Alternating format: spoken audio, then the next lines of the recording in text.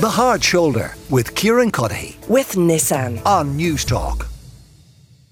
53106, the number. Now, the Cost of Living Coalition holding protests tomorrow afternoon, supported by over 30 organisations. The push is for radical action to be taken on behalf of those who need the most help during the cost of living crisis. Three people who will be there in attendance. Beth O'Reilly, President of the Union of Students of Ireland, is with me, as is Louise Bayliss, co-founder and spokesperson for Spark, representing single parents, and Derval McDonagh, who is the CEO of Inclusion Ireland. You're all very welcome to the show. Louise, why will you be there?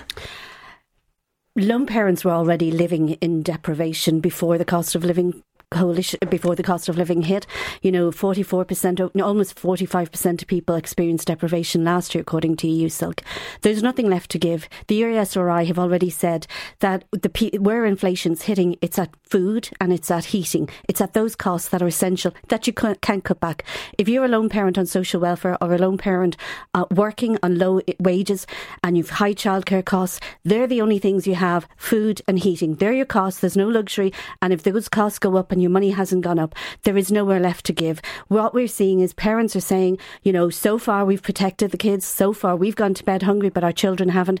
But we don't know how much longer that can go on. And if there isn't radical, targeted supports in this budget next week, there will be families who will sink, and I'm there to support those families and to support every other household or person who's there and struggling at the moment. We need to stand together in solidarity. Now, any politician, including all government politicians, when you ask them, they will say, listen, they are cognizant of everything that you talk about there, and they are going to target measures at those who need it most. I take it you are protesting, though, because you don't have faith that the measures that are going to be implemented after the budget will actually have the effect? I don't, Kieran. I did earlier on in the summer because I'd gone to the pre-budget forum with the Minister, and there was all the right talk about targeted response and a cost of living. But as the budget gets closer, and I suppose as elections loom, it seems to be a more general talk about we'll get €200 to every population. It's less talk about the targeted supports and appealing to the middle voters, the people who are struggling but will survive. And what I'm saying is there are some families who will not survive, and it needs to be targeted. I want to keep reiterating it needs to be targeted supports. Beth O'Reilly, I mentioned, President of the USI, the Union of Students of Ireland, is here as well. Beth, why will you be there? We heard a little bit earlier, I suppose, the stark realities of the accommodation crisis students are facing. Yeah, so the accommodation crisis is kind of one aspect of the overall cost of college that students are facing this year. We already have the highest third level fees in the European Union, and we do hope to see in the budget a reduction in those fees, but ultimately any fees to third level education are a barrier to access for some group of people. So a reduction in the fees without the commitment of abolishing fees overall is really just a tokenistic gesture. And I do think that the government will try and big up a reduction in the fees in the face of the current accommodation crisis. But the reality is any reduction in the student contribution charge is going to be around the cost of a deposit on a house or half a month's rent. And the biggest issue facing students currently is student accommodation. So unless we see supports in this budget for student accommodation, we can be guaranteed that we're going to be in the same situation again next September. Now, I was listening to Simon Harris on with Pat Kenny this morning, and he was talking about this, and he made the point that, listen, the kind of the 3,000 figure or whatever we're at in terms of the contribution, there's no real logic behind it. It's where we ended up post austerity, and he is committed and everyone is committed to reducing it. But in terms of using that money, or the government using some of its finances, and the Exchequer's in fairly rude health, to support students with accommodation, I mean, in the short term, how does that help people like Caitlin, who we heard about? Because they're simply it doesn't exist.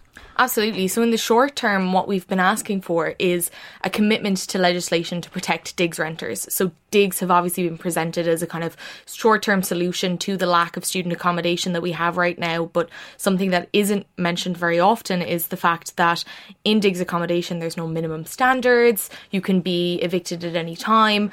And so for a lot of students who are availing of digs, there's the potential that they could be kicked out at any moment and will be back in the situation they were before they found digs. So legislation to protect our digs renters is a short-term solution. So is a reduction of the rents in student accommodation complexes and on a wider scale. And an eviction ban as well would really protect our student renters. Derval McDonagh, I mentioned as well, the CEO of Inclusion Ireland, is with me. Derval, why will you be at the protest? Thanks, Kieran. And yeah, I suppose disabled people have faced a cost of living crisis and a housing crisis for decades now. And we're going to be there tomorrow to stand in solidarity with people with intellectual disabilities who are really struggling and facing into a winter where they're unsure if they'll be able to pay their bills or eat.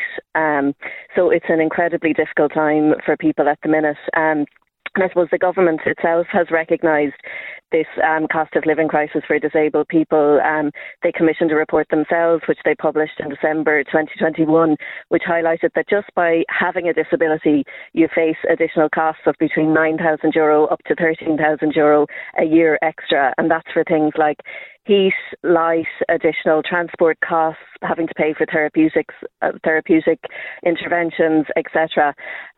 So people are facing that already. Now we are waiting for that implementation plan to be published by government, and that's one of our major calls from Inclusion Ireland. We want to see that implementation plan being published, and we want to see a cost of disability payment in budget 2023 for every disabled person in Ireland. But we stand in solidarity with everybody else who's struggling as well, and that's what this coalition is all about tomorrow. And do you share some of the concerns that Louise expressed, Derval, that some of the measures, too many of the measures that we're going to see in the budget are targeted too widely? Absolutely. We need to see targeted measures for people. So we surveyed hundreds of people before in our pre-budget submission at Inclusion Ireland. And one of the top issues that came out for people was the social welfare payments and the baseline being way too low. We need to see measures around that in this budget as well. And what we are hearing are these once-off payments. And this is not about once-off payments. This is about really a sustained effort to bring people up out of the poverty trap that they find themselves in at the minute. Disabled people are 5 times more likely than non-disabled people to face poverty, and that's just a shameful fact in our state, and something really serious needs to happen and needs to change in 2023 and before then.